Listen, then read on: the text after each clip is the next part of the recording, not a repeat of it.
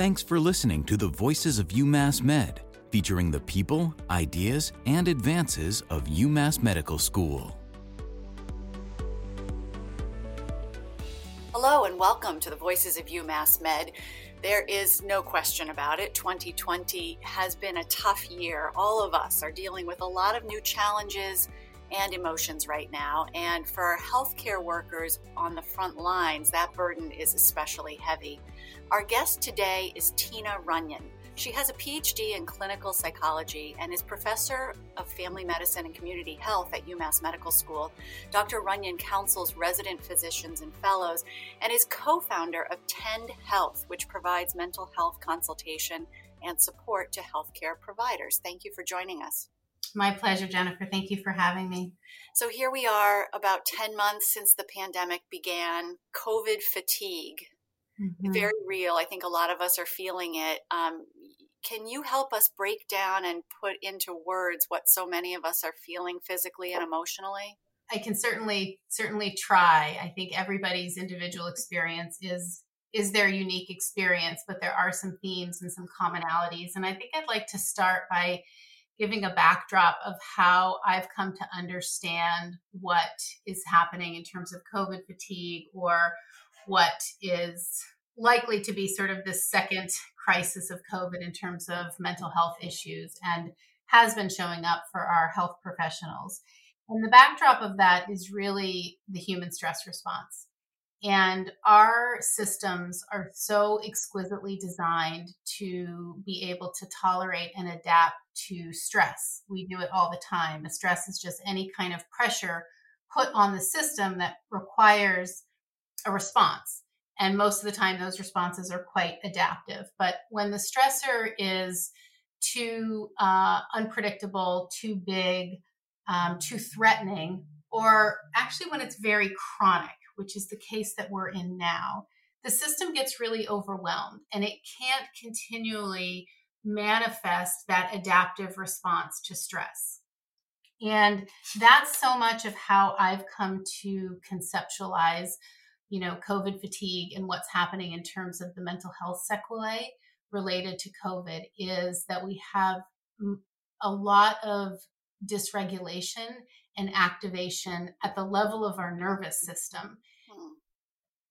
That makes a lot of sense. It's intense, it's overwhelming, and it shows no sign of winding down. So what are some of the physical and emotional signs? Like how does this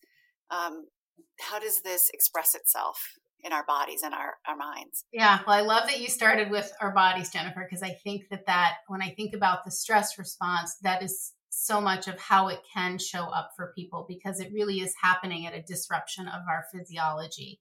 And so within our bodies, it can show up as a racing heart, feelings of anxiety in the chest, gastrointestinal upset, pain, maybe new pains, maybe worsening of chronic pains. Can show up as overall body fatigue, right? Some of the signs that are not disconnected to even a COVID infection. It can show up that way. Behaviorally, it shows up for a lot of people as irritability, decreased frustration tolerance. And so maybe snapping at people for things that you wouldn't normally snap at, that you'd be able to absorb, that now just feel untenable. And sometimes in other ways of dialing back healthy responses, like decreased exercise or increased eating of easy, accessible foods that may not be the healthiest. Or sometimes in behaviors such as, drinking a little bit more alcohol than one might normally drink, or returning to drinking if one hasn't been doing that for a while.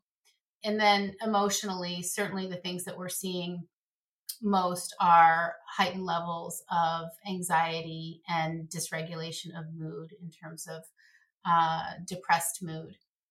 And are there, what should trigger in people's mind? I think a lot of people will relate to some of those experiences that you talked about.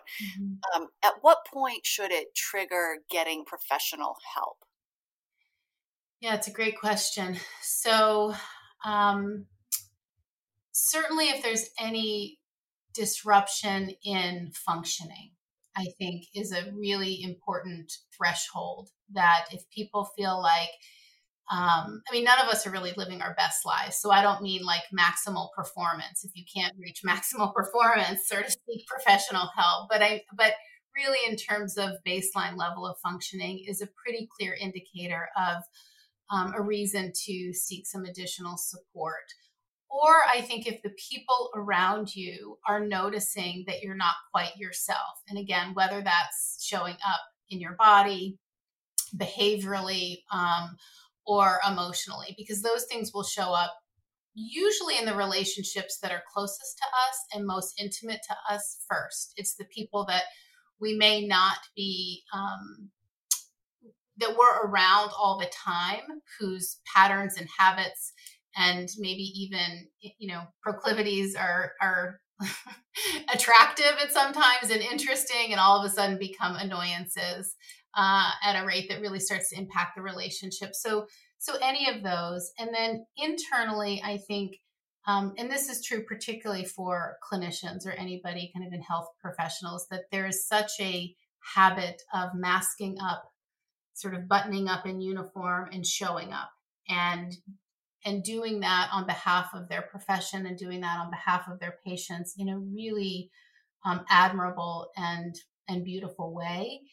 And so sometimes people can be showing up in that way and it's really hidden. Their level of suffering is really hidden. And so internally, So I want to ask you more about that, because you're right. Healthcare providers have this, dual set of stressors. One's at work. Not only are they showing up, but the work itself is incredibly draining and, precise and emotionally difficult. And then they have this added worry of, are they, exposing or, threatening their family by bringing the virus home in some way. So I want you to talk about that a little bit, that sort of extra burden.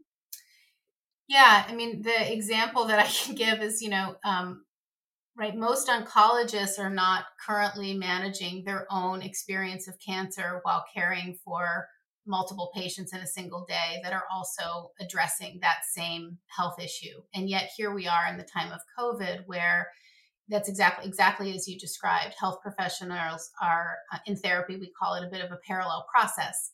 And so there's a parallel process happening for clinicians where they are carrying their own anxiety about not wanting to be the source of infection for people that they love and whose responsibility it is, they feel a responsibility to protect, while also showing up and doing their job.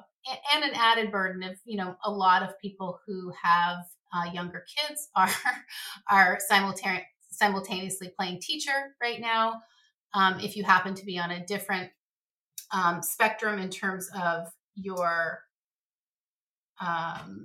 stage in life, you may be holding a lot of worry and concern about elderly parents, but most people have something else as you draw those circles out in terms of their own life that they're simultaneously holding. And that's also where I conceptualize it as a stress response. And so some of the suggestions for how to work with this, I think can sound very trite, simplistic, or even dismissive. If you don't understand them on the backdrop of just trying to help with regulating one's nervous system. And so I think that's why it's important for me to frame it in this way, because I think some of the suggestions that are out there by mental health experts can sound very elementary. But if you understand it as trying to kind of help control your own physiological response, they're actually quite useful. But can I actually go back to a question you said in terms of when to seek help? Because I don't want this to go unmissed in terms of... Yes, of course. In terms of clinicians, that their private narrative, their private experience, more so than even kind of acting out or loss of functioning, they're unlikely to be the ones who are calling out to work and not showing up, but their internal experience may be full of suffering. And so if those thoughts around not doing enough, not being enough, or thoughts around fear and anxiety are so compelling internally that they're causing emotional suffering, that would be a sign for clinicians to seek help, even if it is unidentifiable to the outside world. Yeah. And I think this is so important given, I'm thinking about your specialty in working with residents and fellows. So these are physicians who are in the early years of their careers, Yeah. and they probably feel this extra need to prove themselves and establish themselves and, work harder than anybody else. And maybe that prevents some of them from admitting their struggles. So feel free to respond to that. And also, if you can give us a sense of some of the tools that you advise or that you share with folks to help them, as you say, regulate that physical response. Yeah. So I love working with residents and fellows clinically for exactly the reason that you described, which is they're just at this really precious stage of their identity development as a physician. And, that they are going to be defining that in the time of a global pandemic is incredibly stressful, but also remarkable in a number of ways. And there's a lot of opportunity for inculcating that sense of, being a physician is beyond a job. It is a calling, it is an identity. And for them to really own that and imbue that during this time is quite spectacular. And yet what I've heard are things all along the continuum of both. This is an incredible time to be a physician, and I'm so honored and called to be able to show up in this way and to serve my community in this way. And I couldn't imagine doing anything else. Like, right, put me in, coach, put me in more. Mm-hmm. All the way to those high level of fear and anxiety for whatever reason, whether it's their own personal health or family members' health, or just sense that they're being called and asked to do something on the backdrop of a lack of a larger collaboration from society in terms of public health and taking personal responsibility to wear masks or to limit contact. And so feeling quite put upon, right? Feeling quite burdened, and then struggling with how to reconcile that with their sort of calling of being a physician and being in a helping profession. So I hear it all along the continuum. And one thing I want to say to that is yes, all of those feelings make sense. They're all valid. Each person is coming from their own history and their own experience to this moment. And to be able to have a space to say, I don't actually want to do this. They may still have to do it, but to have a space to just name that, because once we name things, we tame it.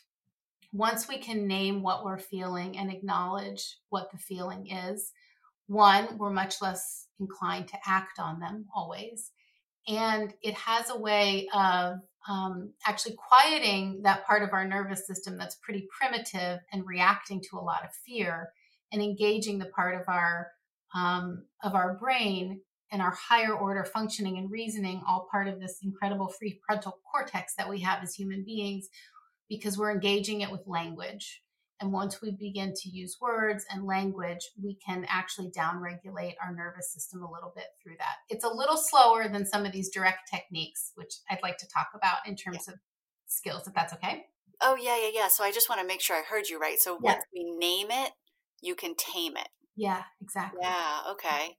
And so what are some of the other techniques you would add to that? Yeah, the other ones I think are ones that you commonly, sort of hear, which are all really good advice in terms of any kind of movement, any kind of exercise. You're just working with your body's own natural neurochemistry to create some positive hormonal influences in your body to be able to help with mood, decrease anxiety and stress. So any of that is really good.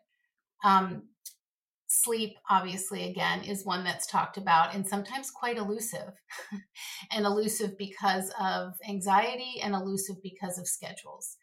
And so because most of us have a higher level of activation, our sleep needs actually may be greater than when we're going. And it may seem very non-intuitive of why there's a need to sleep more now, even though overall activity may be decreased. I myself find that I'm actually sleeping a really like consistently 9 hours a night, which I'm typically 7 hours a night. And I just allowed for that. It it doesn't fit with my understanding of the level of activity that I have, but I'm trying to just be sensitive that, that's what the biorhythms are calling for right now. So Right. And if you're able to that it's okay and even good to give into that. yes, yes, thank you for saying that, because not everybody is able to. So I feel there's a luxury there that I'm recognizing. Um, the other things that I would say is to, as best you can, be diligent about the inputs and dial down the inputs where you can.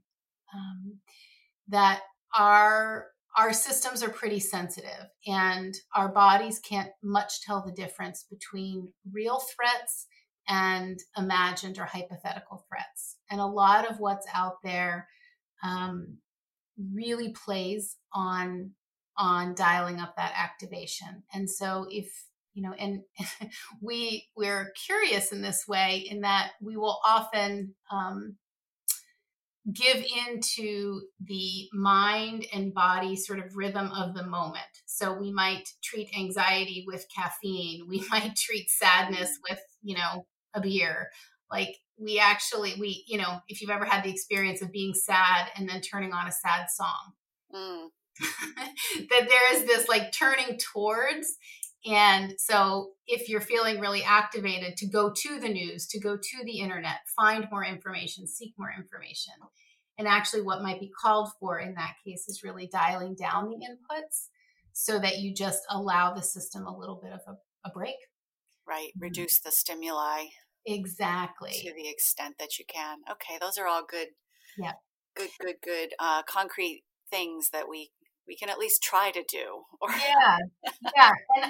And stimuli can happen, visual stimuli. So while we're going into a period of winter, which has its own kind of unique beauty, particularly with the snowstorm that we had. But if you can shift your visual inputs, or our systems are very responsive to sound and smell. And those actually bypass the thinking part of our brain. So music and smell actually is probably the most potent activator of our sympathetic nervous system, of that fight or flight system, but also that calming and relaxation system. So if you have particular smells that really are helpful for you, and this is one of those where I feel like it sounds so trite, but unless you understand the neurobiology of it, but smell and calming and pleasant smells actually will dial down that system. No, I'm actually glad to hear you validate that. Like a little, aromatherapy to the extent that you can work that into your day. And even, I find great, I'm a big believer in like just the power of like a deep breath, yes. Deep conscious breaths. Maybe it's while I'm washing my hands, per the CDC guidelines and all of that. Just those little moments can sort of like let go of some stress, get the shoulders back down a little bit. Yes. They tend to creep up. Yes. And finding those places in our bodies where we hold that tension. A long, deep breath, particularly a long exhale. If you can marry that with some sentiment around,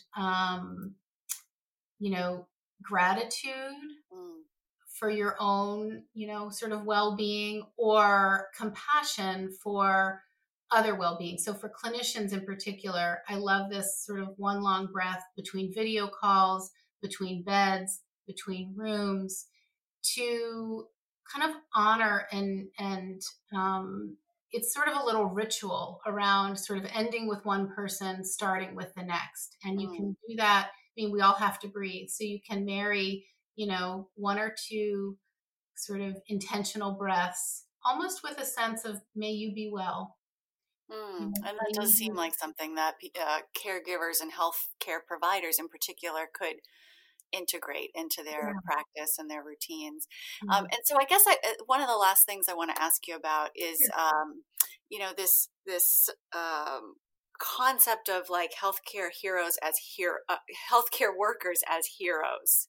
Yeah. And this heroic spirit has been really highlighted dramatically during the pandemic, especially early on. And of course, it's well deserved, and the healthcare workers deserve all of the public support that they're getting. But I can also imagine that for healthcare providers who see people denying that the virus is real, even some who they're treating, that just must be so hard. So how can providers keep that compassion and that empathy that you just mentioned front and center while doing really stressful work?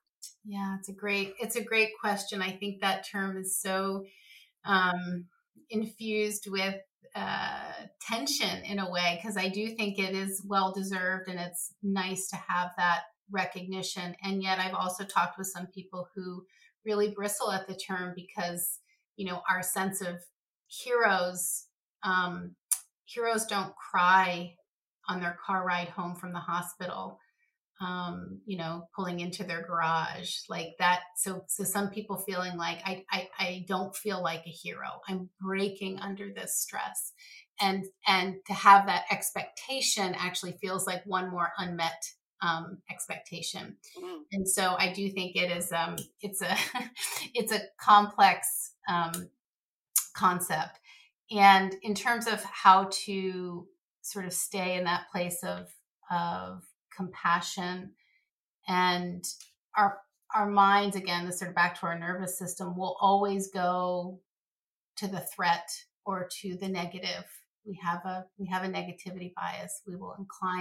Our minds are inclined in that way and inclined toward threat for very good reason, right? To keep us safe and to keep us alive. And so we'll incline towards the people not following these guidelines. And that can evoke a lot of anger and frustration. And that's probably the right emotion for the situation, because what they're seeing day in and day out doesn't square with other people's worldviews. And the strategy that I've used, because this gets into a sort of I know we don't have time, but a deeper conversation around sort of we're not all living in a shared reality, and that people's facts are curated through very sophisticated algorithms and mechanisms in terms of the media, news, social media. And so the practice that I've used in meeting that is one where I will almost always like put my hand on my heart and I will say, just like me. Just like me, this person wants to be safe and healthy and happy. Just like me, this person wants the people they love to be safe and healthy and happy. Now, granted, their strategy for doing that is quite different than a strategy, I think, that is one that appreciates that this has to be a collaborative public health effort. But I will try to incline myself, instead of staying in that place of rage, to really see that just like me, right, this person is not trying to put their kids in harm's way. They're operating from a different set of facts and a different set of assumptions. But just like me, they want to be healthy and safe. Wow, that's pretty powerful. Yeah. That's powerful. Yeah, especially when on the flip side, I would imagine it's just so hard not to give in to some of those vulnerable moments for all of us, but especially for healthcare providers who are really dealing with vast amounts of stress on a daily basis. Yeah. And so to not expect perfection, I think that's the other, to not expect perfection of oneself. A good reminder. Well, Dr. Runyon, thank you so much for your time, and thank you for all the work that you're doing to help keep our frontline workers healthy and able to help more patients than ever before.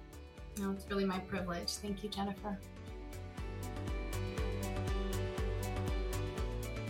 Keep up to date with everything happening at UMass Medical School by following us on Facebook at UMass Med, on Twitter at UMass Medical, and on LinkedIn at University of Massachusetts Medical School.